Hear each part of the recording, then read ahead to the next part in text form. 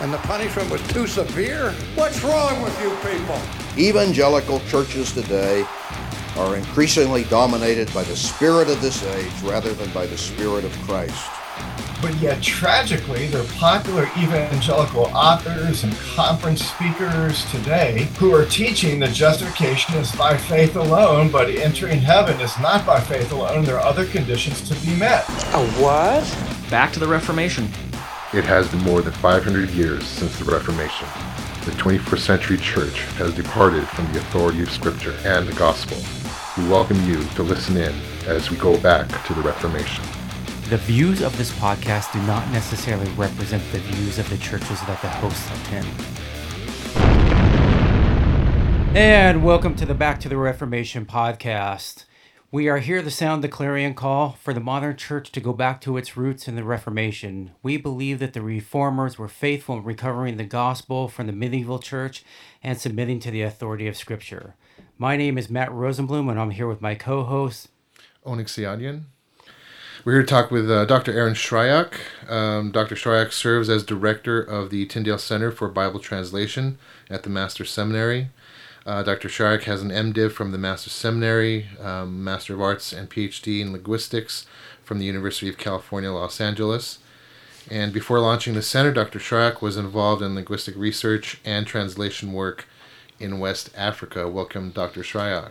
Thank you. Yeah, welcome to the podcast. Pleasure to have you here, man. Great. It's great to be here, Matt and Onig. Look forward to what we're going to talk about. Great. So, Dr. Shryock, let's start off with a little bit of introduction. Please tell us about yourself and the current work that you're doing now and the work you've done in the past.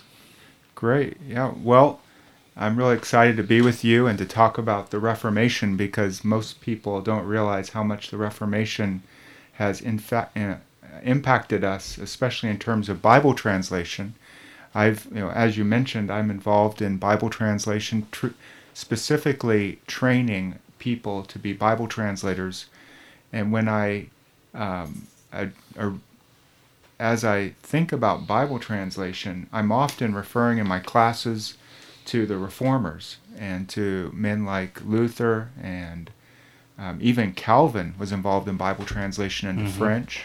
And William Tyndale, the first translator from the Greek and Hebrew into English, he was part of the Reformation work in England.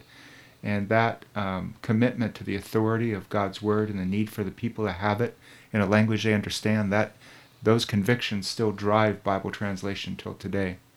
So I teach courses at the Master's Seminary in Bible translation, and that flows over into exegesis because translating from the original text, you need to understand how to interpret the text, and that also flows into linguistics in the sense that I'm teaching about the semantics and the structure of language and the structure of texts and how that impacts translation.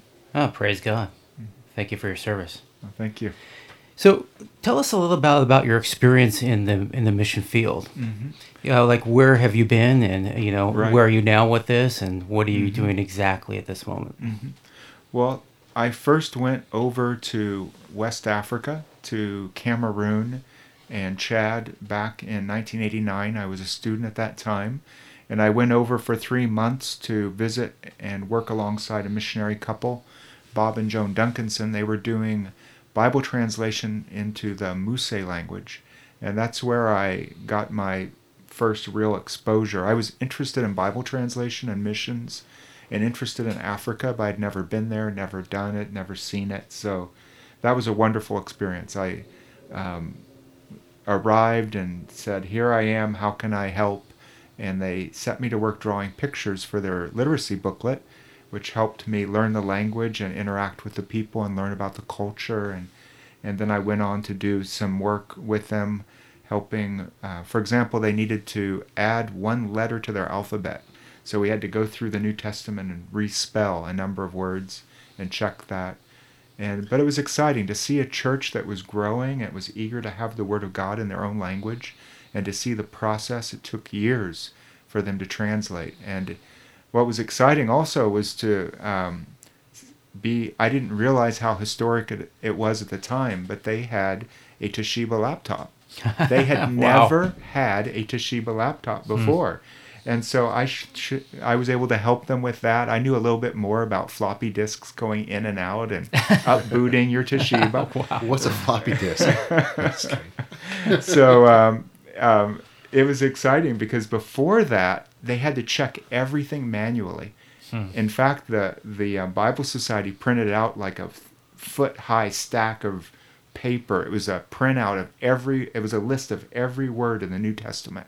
And they had to go through and check it for typos. Wow. But just the state of Bible translation has advanced so much since then. That's But crazy.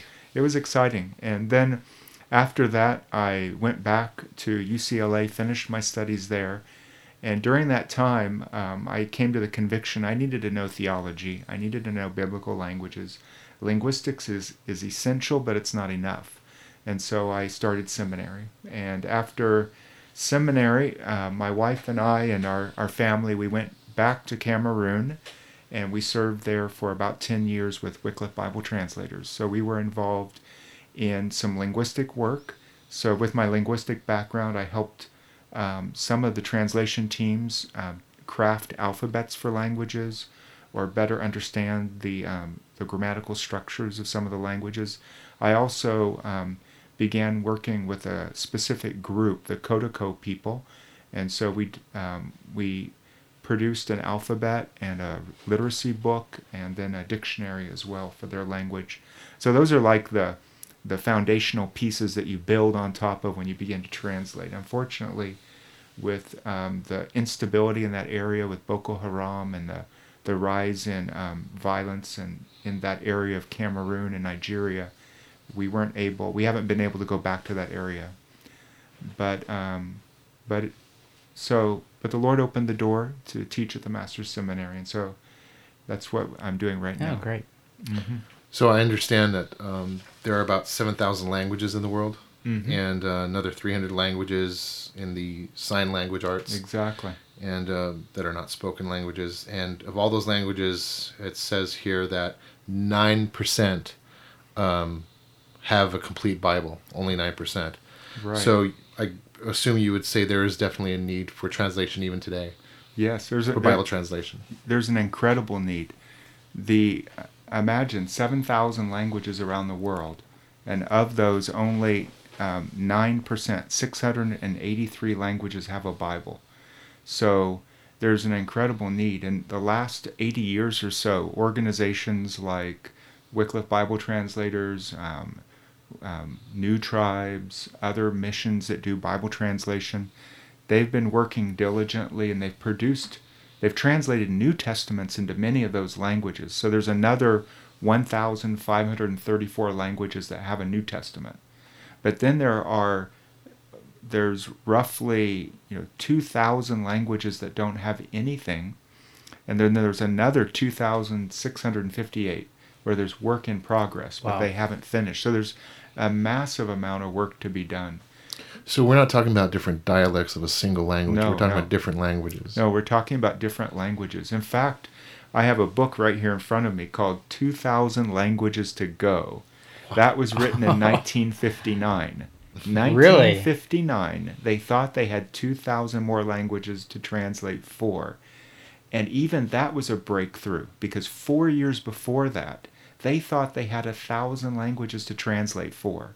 But then they were having this mission meeting in Arkansas in 1954, and this man arrives from Papua New Guinea, a researcher, a missionary with a briefcase, and he opens it and he starts telling these missionary leaders, look, there are 1,300 languages you've never even heard of in Papua New Guinea.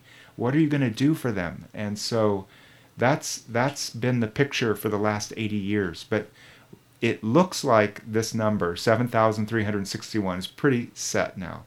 And so that's been the fruit of a lot of research, a lot of visits to remote corners of the world, trying to establish what is the task in front of us. How many languages are there really? So the amount of language that we see on our current shelf in America is minuscule to what's really out there. Exactly. So I have a question. We often see debates over modern translations. We have a lot of the new Calvinistic movements, the Young Restless and Reformed movements using the ESV has become very popular. Right. And we have the NSAB, we have the NSAB Update.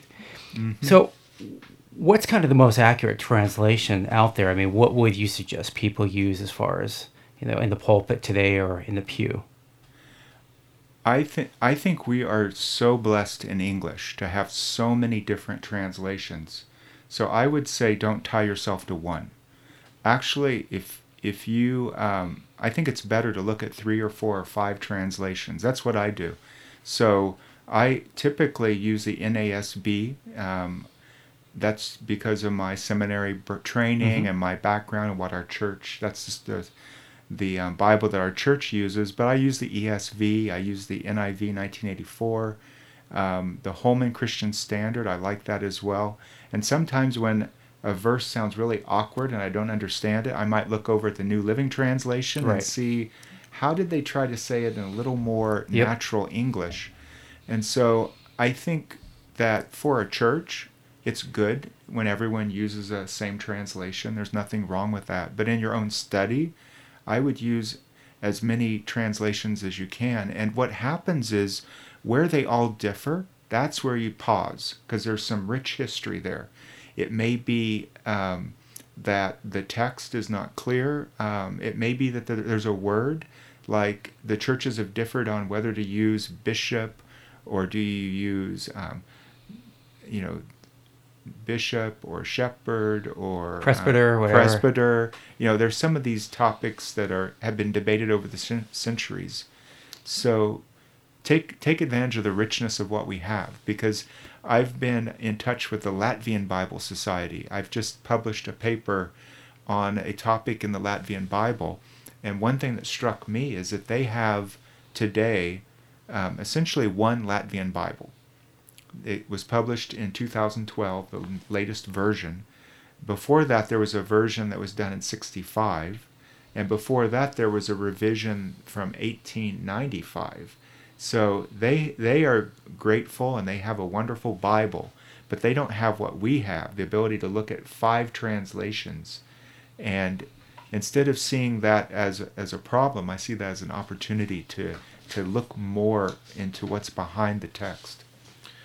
Can you tell us more about that? What differentiates these translations? Are they literal, dynamic? What are the exact differentiations? Well, those are the terms you'll hear, right? You'll hear that some translations are more dynamic, some are more literal. What do you mean by dynamic for the audience? Okay. Yep. Well, if you look at, for example, the Good News Bible, the New Living Bible, they'll describe themselves as dynamic, and that's a term that goes back to a translator by the name of Eugene Nida. And his idea behind dynamic was that when you read this, it's going to affect you. You're gonna respond because you understand it clearly.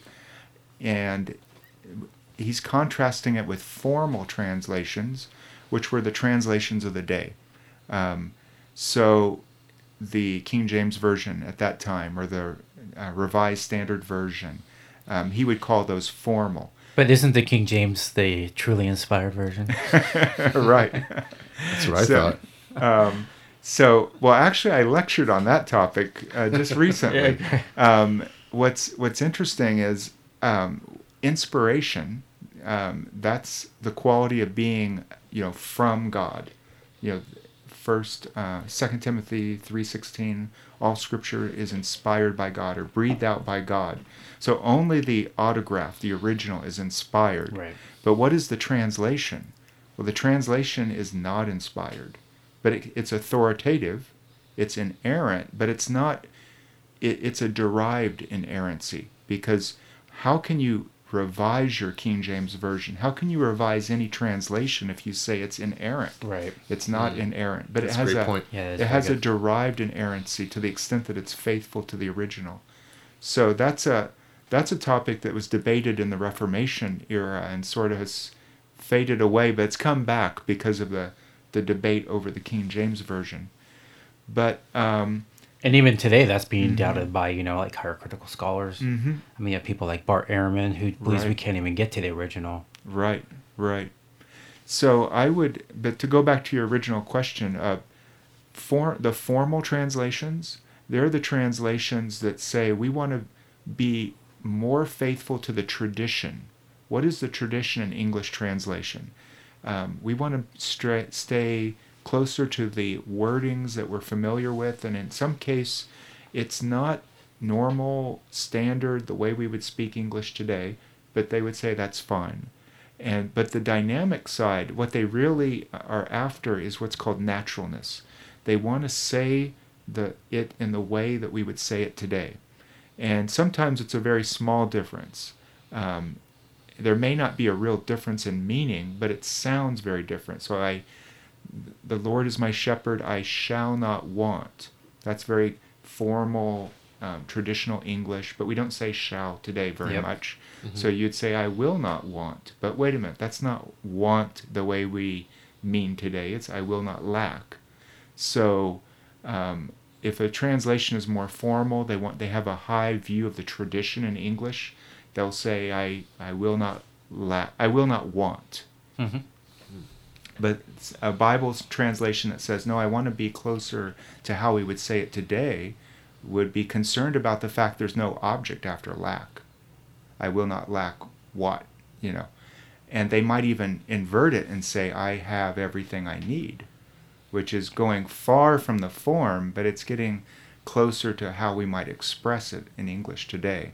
And then you'd have the explosions go off and the discussion starts, because wait a minute, you just turned it from I will not want to I have everything I need. So you've really changed the form at that point. So this goes into the debate where are you being faithful to the order of the Greek language, right? Exactly. So like the NSAB, and then comparing that, for instance, to the debate on the NIV, right, where it's more of a paraphrase.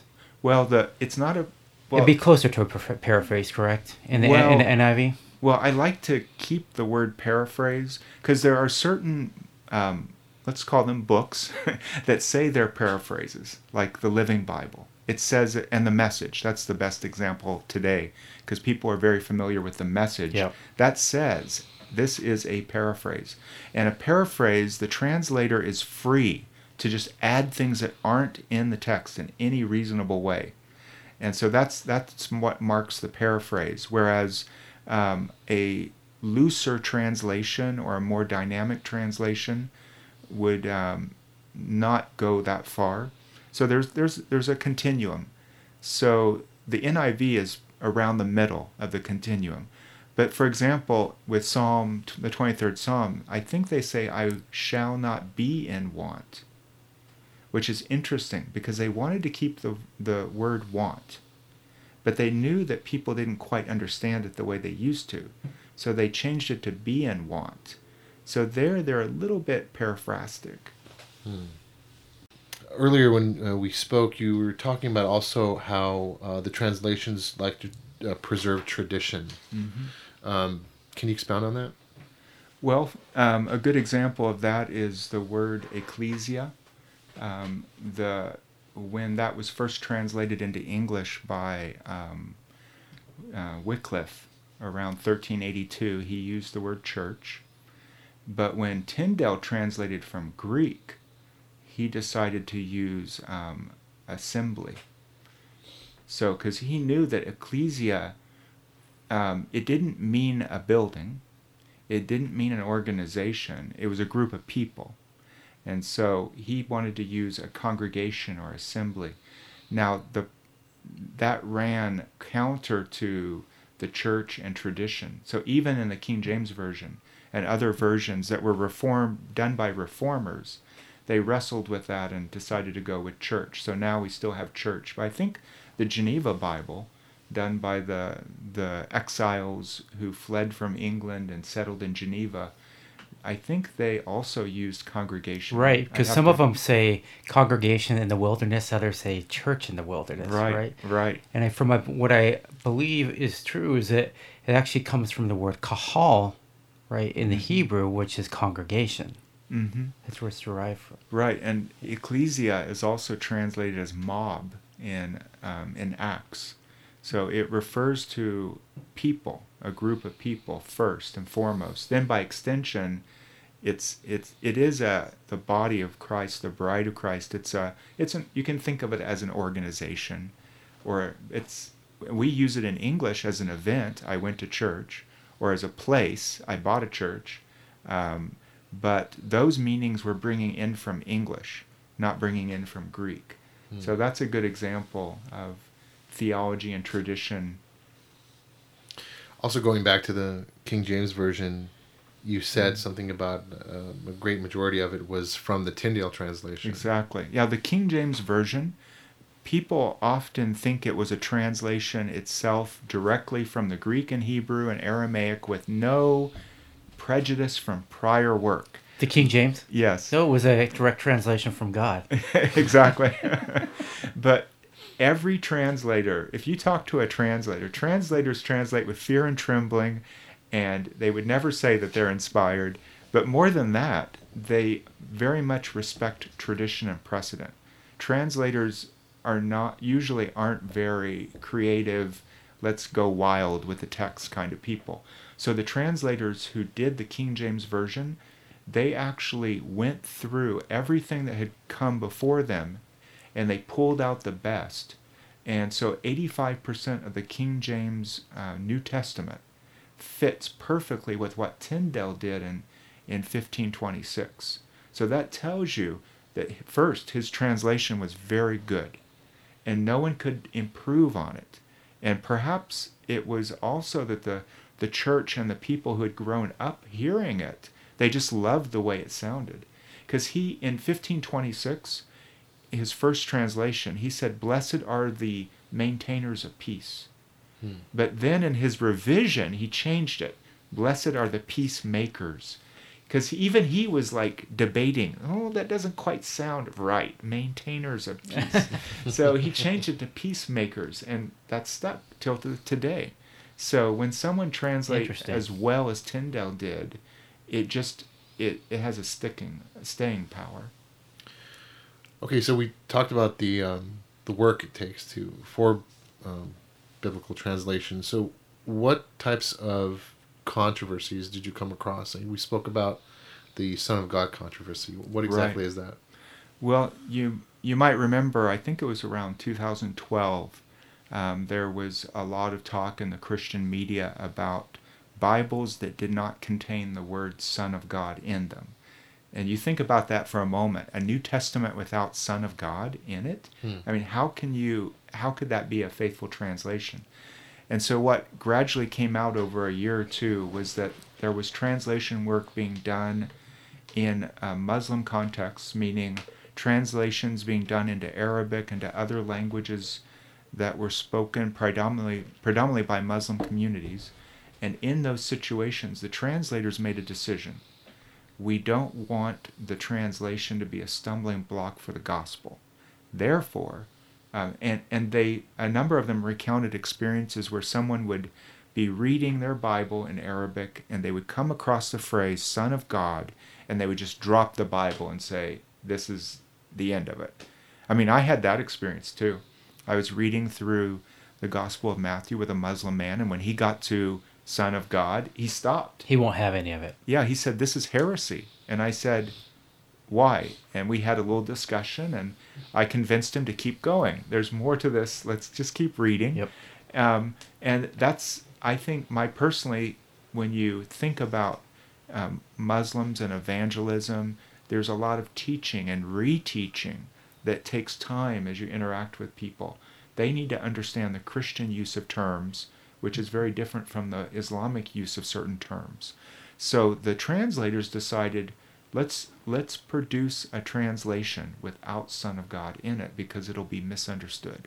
Just to give a little context, what is the Muslim belief about Jesus?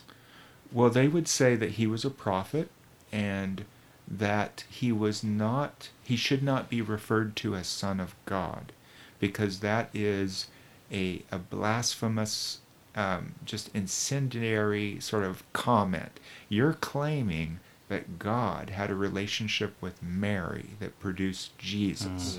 And how could you make such an assertion? So they take it in a very personal, negative light. And so what the Christian has to do is say, Son of God is a title. It was used for hundreds of years before Christ. You find it in the Old Testament. It's a title, and it refers to Christ's deity. And it's not anything to do with a sexual relationship. Yeah. And then that leads to the deity of Christ, which is another discussion. Right, many times found in the book of Mark, and Right. then originally taken from the book of Daniel. Exactly. So you have to give a Muslim that sort of biblical context and just work with them, because it says in the Quran that you shouldn't call Jesus the Son of God. So they have that background as they see the term, and they know it's there.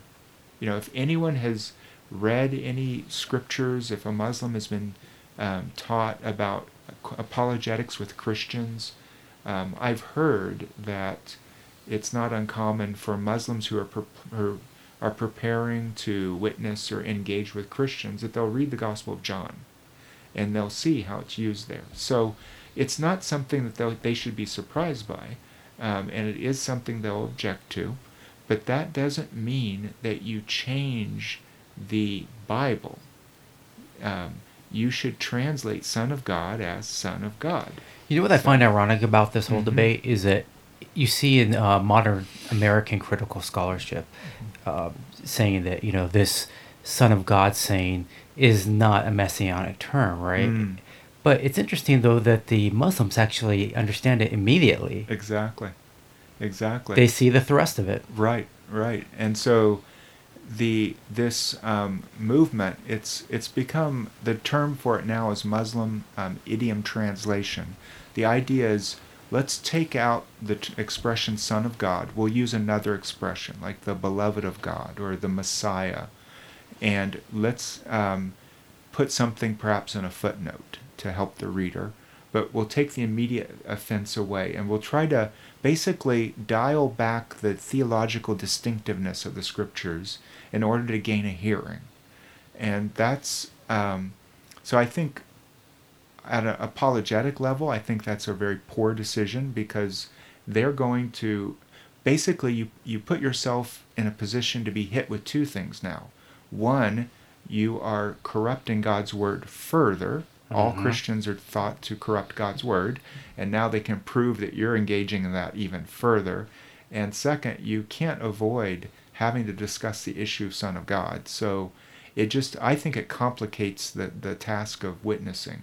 And if you wanted to witness more effectively and you think Son of God is an issue, then just produce a tract that doesn't have that term and say, this is a tract, this is a booklet. And there's a slippery slope to it, because what other terms are you going to take out in the future? Exactly. It reminds me of some of the liberal controversies where the gender-neutral Bible comes out and they remove the term father when God himself has revealed himself as father. So. Exactly. That's another Good term point.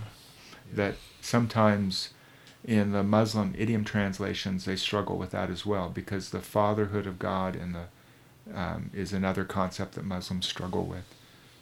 Very good. So let's talk about, this whole issue in regards to translation and tying it to the Reformation. We're looking at the modern church through the lens of the Reformation. And what's the application for this?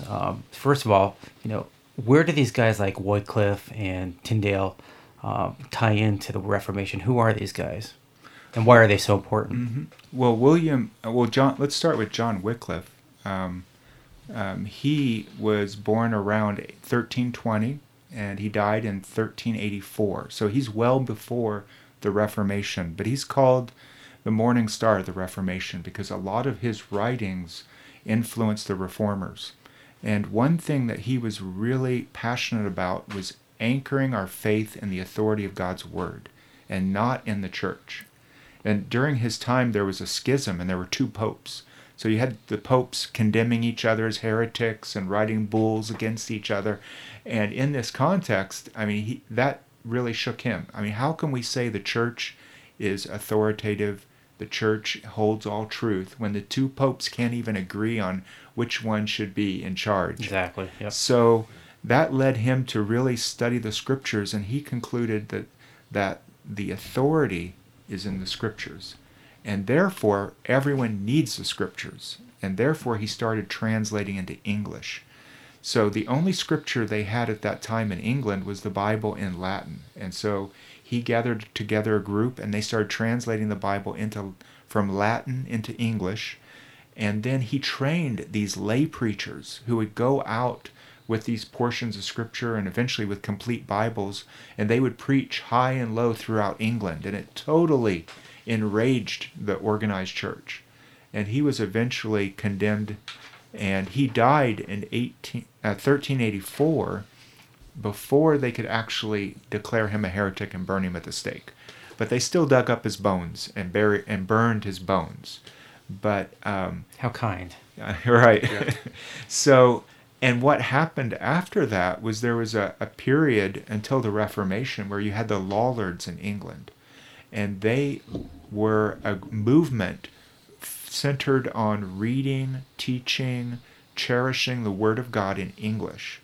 And the organized church, the Catholic Church, would actually periodically go on a hunt for them and persecute them, arrest them, have them do public penance in the local cathedral, or even worse, for their using the Bible in English. So, but that then, and then when the Reformation began in England, there was that group, the Lollards, who just rallied behind and were excited that God's Word was now available in English. So that leads us up to William Tyndale, because when Luther's writings arrived in England, he was at Cambridge. He studied at Oxford. So William Tyndale was one of the top scholars of his day, trained at Oxford, preparing to be a priest.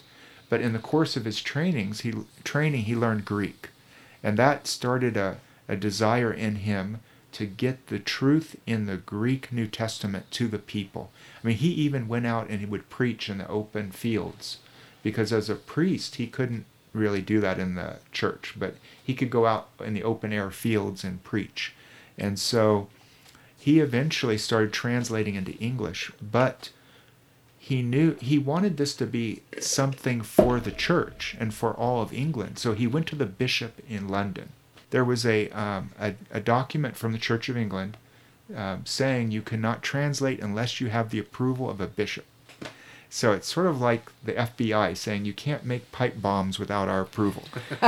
So he went to the Bishop of London and he asked permission. And he even gave the bishop an example of his translation work from a classic Greek text into English. He couldn't show him his translation of Mark or something because he might get in trouble. Wow. And the Bishop of London basically said, sorry, you can't approve this. But he realized that now he was a marked man. Just as though if the FBI said, you can't make pipe bombs, they're going to be watching you now. Yeah. So he fled to the continent, and there he began to translate. And his translations into English then fueled the English Reformation. So there was a network of reform-minded people who were smuggling his New Testaments across the English Channel and were selling them in England.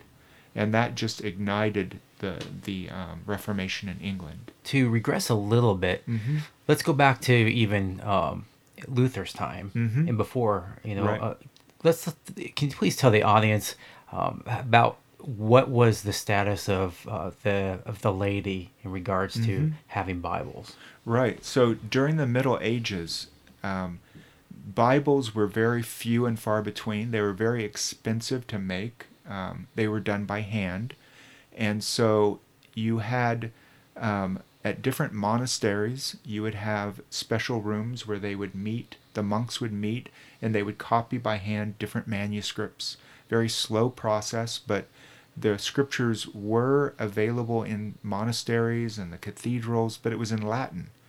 And there was a view that only the priest could touch the book and read it, and the people didn't really need it. They would just misunderstand it. So there wasn't a passion to actually teach the people the word.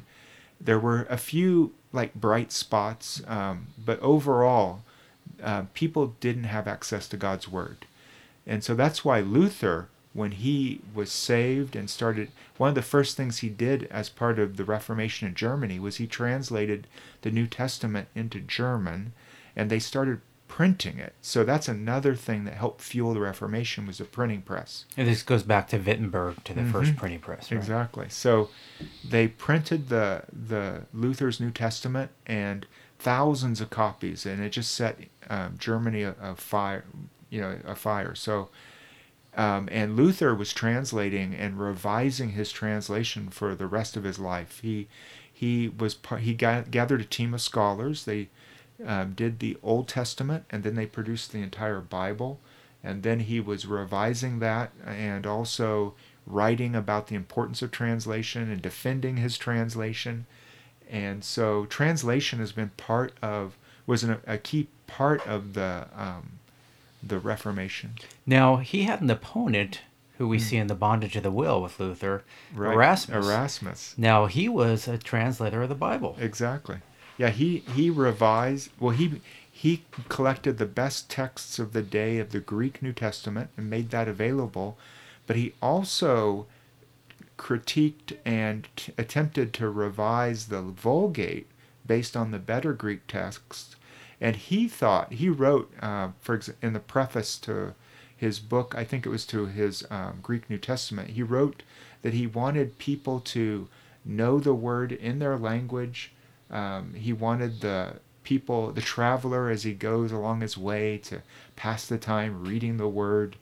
But he never went so far as to engage in translating for the people like Luther did and Tyndale did, because he realized it was very controversial. The Pope, he dedicated his work to the Pope with the hopes that he wouldn't get burned, and that worked. But he didn't go as far, he didn't follow his convictions all the way to translate, for example, into Dutch or German or one of the languages of the day. But he fueled it by making those resources available. Interesting. So when we look back and we, think about Luther and Calvin preaching from the pulpit of their day, what did their Bibles look like? I mean, what were they reading from? I mean, how close was it to something that we would have today? Well, Luther, I'm not a scholar on Luther, but I would assume that he had his translated German text in front of him, and it would be, you could compare it to the King James Version because it was using the same Greek and Hebrew texts that were used for that, essentially. And it would be a little bit different from the King James in that they had a lot of footnotes. If you have a chance to look at a Geneva Bible, you'll see that there's a lot of footnotes in there. One thing about the King James Bible is that they decided to take out a lot of the footnotes because, and even to this day, I was at a Bible translation conference and everyone was talking about how no one reads footnotes. But actually, during the Reformation, that's what everyone read because that's where you put the interesting comments and the little jabs at kings and popes. You put them in the footnotes. And they were very intriguing reading. And that's why King James Version didn't have footnotes. Just the bare minimal tools for studying. Those guys weren't shy about their opinions back in it. No, they weren't. And that's why the Geneva Version of the English Bible was an excellent translation. And it influenced the King James Version as well. But it was the footnotes and some of the comments about the king in the footnotes that did it in. So interesting. You brought a book. Over there. Can you tell us a little bit about that? So, Disputations on Holy Scripture by William Whitaker. For the audience's sake, it's a big text. It looks like a green cover, like a systematic theology. And it says Disputations of Holy Scripture. Right. So I'm very passionate about Bible translation, and one of the questions I've been exploring recently is why do we translate Scripture? And nowadays, you're hard-pressed to find a very lengthy discussion of that point, because I think it's so much a part of our history and our culture that no one even questions it.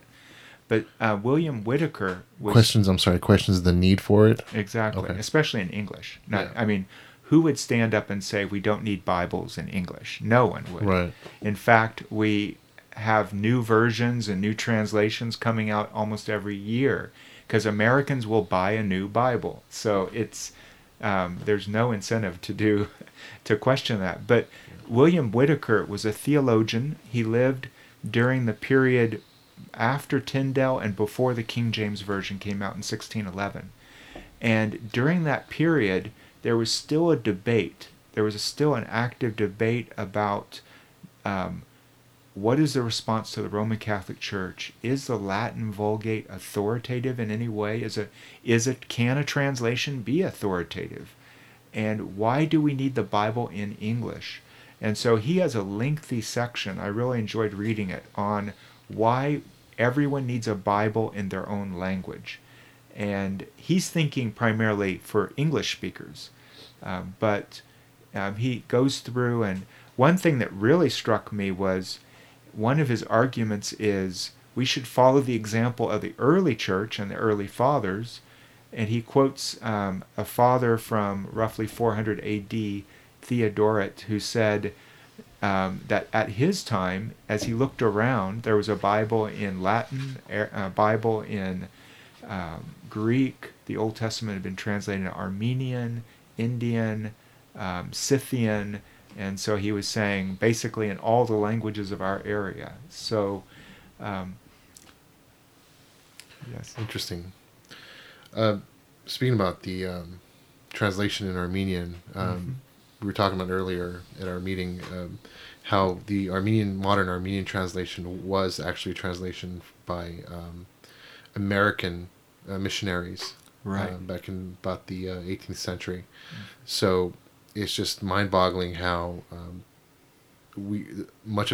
least the Armenian people that I know of, don't know the history of the modern translation, and just what is owed to the missionaries and the translators that went out there and did such a great work.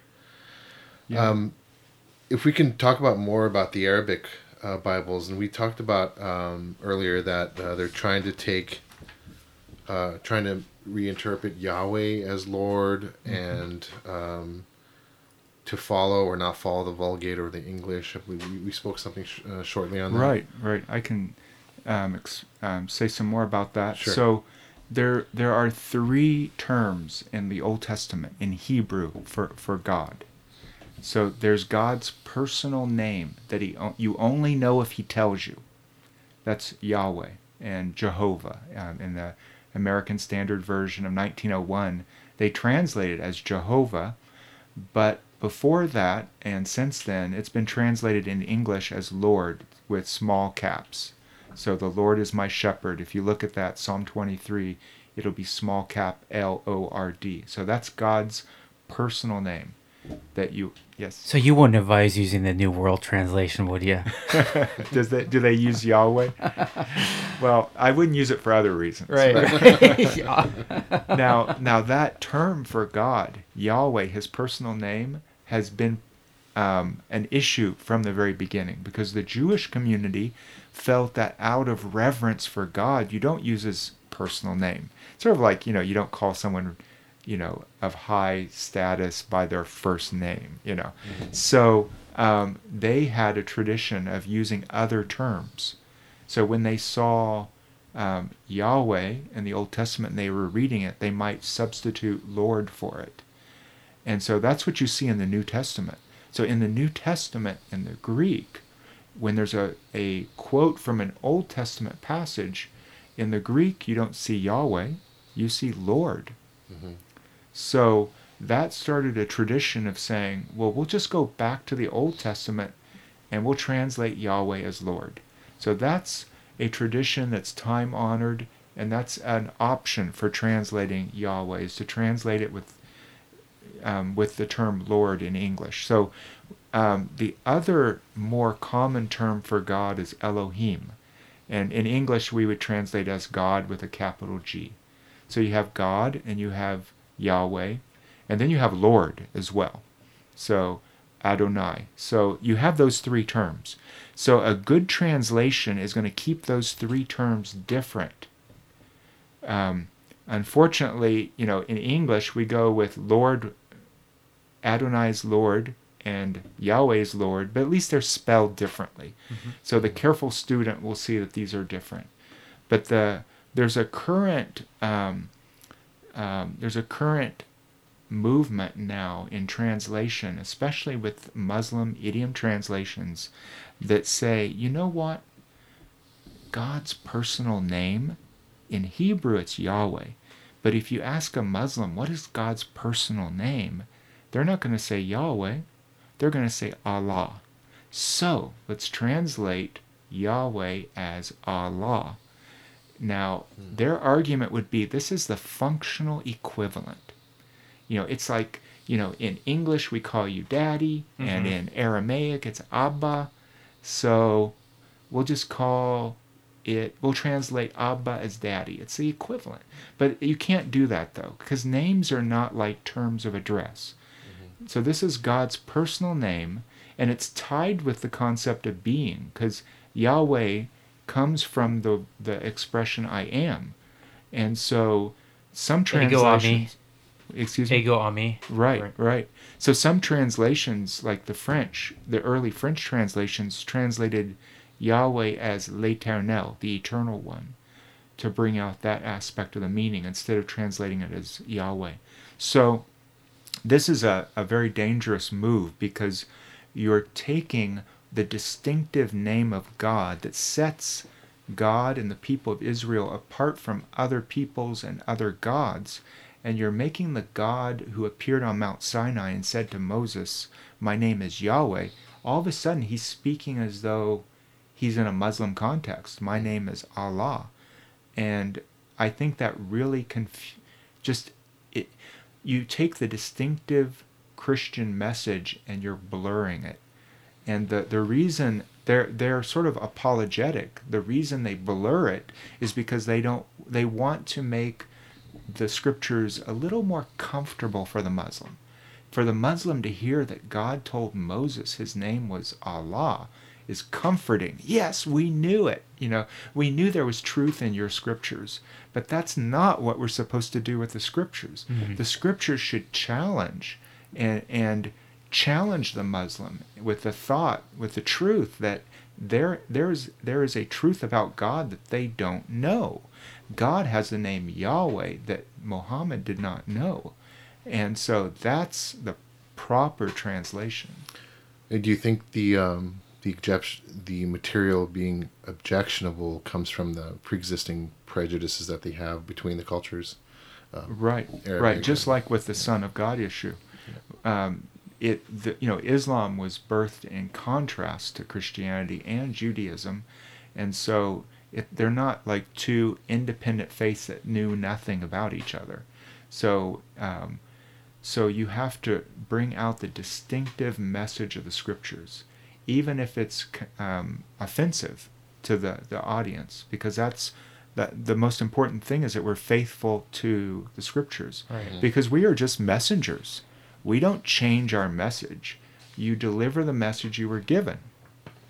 So you have to be faithful. And that goes back to the Reformation, to mm-hmm. the authority of Scripture. Mm-hmm. I mean, these men did what they had to do to recover mm-hmm. the gospel mm-hmm. and the authority of Scripture as we see it today. Exactly. And that was part of the reason they also unpacked the Yahweh and tried to make that meaning distinct, because it was hidden in the Vulgate. Because the Vulgate, going back to the New Testament tradition, didn't use a distinct term for Lord. And so, like the French translation using l'Éternel, they're trying to unpack that truth and present it as clearly as possible. Like you say, because God's word is inspired, it's authoritative, and they were willing to even go to the stake and die for that. So, hence the term sola scriptura. Yes, exactly. Let's take it back a little bit to your experience on the mission field. Mm-hmm. We often, hear about the doctrines of grace, and we mm-hmm. study them here. Mm-hmm. And we were at a time in our lives, even before we were introduced to the Doctrines of Grace, where in most of our upbringing, we experienced Arminianism. I came out of it. I was originally from Calvary Chapel, and I thank God for the ministry of Calvary Chapel because He used them to save me. But in my experience, and I think there's also because of depravity, where I disliked the Doctrines of Grace when I first heard them, or at least how they were presented. And there was a presuppositional antipathy, right, from the pulpit as well. And you find it a lot amongst a lot of American churches as well. I mean, I would say that Reformed and Calvinistic churches are very far and few in between, correct? So when you have introduced the Doctrines of Grace to the native in the field, what's the reception like? Well, this summer I was in Cameroon, and I was preaching there at a church that's very solid in their doctrine, and my message was on the sovereignty of God in the life of Joseph. Because I think if you look, well, there's that just well-known verse where Joseph tells his brothers, "You meant it for evil, but God meant it for good." And if you take that verse and start unpacking it and tracing that through the life of Joseph, you can't come away without seeing that God was sovereign and directing every detail of his life. And so I shared that, and that was really well received. And I think there are congregations like that that clearly understand God's sovereignty, and that's something to embrace, because it gives you a comfort. You know that things will work for good. And I think on one hand, that may not be so difficult a truth to embrace in Cameroon, because Cameroonians, I don't want to overly generalize, but they immediately recognize that there is a spiritual dimension to life, that there is a God, they're spiritual beings, and that they are powerless. And that, I think, has prepared some hearts for the truth of Scripture. Unfortunately, there are far too many who have gone into the faith and health and wealth kind of churches, like in the West. Yep. Those are present as well, and those are growing. And It's unfortunate. yeah, that's an unfortunate aspect of life there as well. But So you're saying specifically in West Africa, you see much of that. right. So basically what you're saying with the Cameroons is that they have more of a comprehensive Christian worldview. They definitely don't see themselves as the center, and they very much see themselves living in dependence to God. And even if they don't acknowledge the Creator God, they live in fear of spirits and the ancestors. The pastor I was visiting shared his testimony about how his family to this day worships their ancestors and keeps their skulls in a special shrine, and would go and offer sacrifices. And he shared how his father lives in fear of his ancestors and how Christ freed him from that. And when he accepted Christ, he didn't have any trouble believing that God was sovereign. He just saw it in everything that happened in his life. When I hear you say this, it's surreal to hear that. You know, it sounds like something from Indiana Jones, right? It's like, could this really be happening? But stuff like this really does happen. Yes, they well, all across the world, many different cultures. If God is not sovereign, who is? Well, it must be your ancestors and the spirit world. And in that way, they're much more receptive to the truth of Scripture. You don't have to debate with them that they're demons. They know they're demons. They've. I remember when I first went to Cameroon and lived with a family, and the kids were telling me not to go out at night because they're demons, and that actually was good in the sense that it let me talk about the power of Christ, as opposed to here, people, aren't even thinking that there's anything spiritual that they need to be concerned about. Did you see a lot of demonic activity out in the field? Not personally, or at least I didn't think I did, but the believers there often would share accounts of things happening, and they're very much in tune with that. It's interesting because recently I was listening to Mike Horton's show, on Core Christianity, and he was talking about his experience in India, and he said that he saw demonic possession all over the place because of their Hinduism, is that they actually asked these gods, demonic forces, to actually come into their bodies. That's just part of their religion. Right. Yeah, that's in Cameroon. You have mediums and spiritists. That's what they do. They ask a spirit to possess them, to give them knowledge. And unfortunately, that's so much a part of their life and culture that even sometimes Christians, if something traumatic happens, like a child gets lost or someone's hurt, they'll go to the spiritist and say, "Can you help us find where our child is? Can you ask the spirits?" And so there in the churches, you often will hear teaching about that, or exhortations. God is sovereign. You have to trust God. So don't go ask the spiritist, to find something for you. So there was more of a natural reception to these people since it was just part of the scripture that you were teaching, really. I mean, there wasn't something like, okay, go pick up the 5 points of Calvinism, and then we're going to go over the tulip now. Right. Yeah, there's just they're more in tune with the fact that God and the spiritual world is part of everything. The very first Musée belief, I was up in the north of Cameroon when I first went, and there was a large church there among a group called the Massa. And the very first Massa believer was a witch sort of spiritist, shaman himself. And the reason he came to speak to the missionary was he saw the missionary preaching one day and went to make fun of him. And as he walked up to the missionary, he couldn't speak. Interesting. And he went home that day and said, "This man has a power greater than mine." And so he went and asked the missionary, "What is it that you have? You have a power greater than my power." And the missionary led him to the Lord. So, that's incredible. Yeah. Wow. That's really neat. Interesting. Okay, so this has all been fascinating, Dr. Shryack. So tell us more about the Tyndale School for Bible Translation. Right. So I'm at the Master's Seminary, and there we have the Tyndale Center for Bible Translation. And the Tyndale Center has a couple different focuses. First, I'm teaching courses. So like this semester, I'm teaching Introduction to Bible Translation that gives an overview of the whole ministry of Bible translation. And I'm also teaching a class called Theory and Practice of Translation. That's my more advanced class, where we get into some of these issues like Muslim idiom translations and the theological grounds for translation.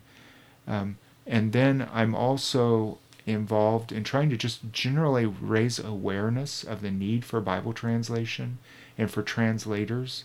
So I wrote an article, it's on the Master's Seminary blog, called "Why Translate the Bible?" Because I'm shocked at how many Americans think everybody has a Bible. So I I wrote that article to get people to think about why we need to do this. And there's another article we wrote, Where There Is No Bible, because there are thousands of churches, and some of them young churches, where they don't have the scriptures in their language. And people will ask me, well, can't they use English or use French or use whatever the language is in that corner of the world? And so I talked to missionaries around the world and said, what happens to a group of believers who never get the Bible in their own language? And so I wrote up this article laying out like 3 things that happen to groups like that. Mm-hmm. So that's part of raising awareness and getting people to think about it, of the need. And then another thing is research. So we're publishing, I mentioned earlier, a paper on the Latvian Bible. And Lord willing, there'll be other research coming out. I'm speaking at a conference on Bible translation about the theological basis for translation and the role of the incarnation. There's a real common view that's presented, and it's not really defended. It's just sort of presented as being axiomatic, that the incarnation of Christ is a motivation for us to translate.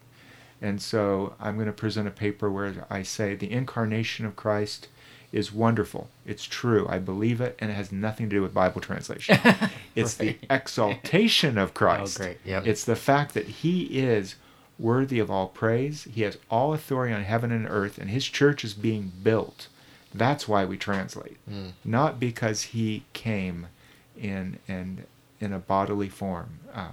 That the act of incarnation, as important as it is not what drives us. So those are some of the things that I'm doing at the Tyndale Center. That's wonderful. And they can our listeners can find out more by going to tms.edu. That's right. Okay. So if they go to www.tms.edu, and they could put in /Tyndale, or they could just search for Tyndale Center for Bible Translation. Great. Wonderful. Excellent. And we want to thank you, for coming on the podcast. Great. It was sure a pleasure, man. Great. I really enjoyed it. Thank you so much. It was really interesting. Well, this has been another episode of Back to the Reformation, and we hope you join us next time for another episode. Until next time, see ya.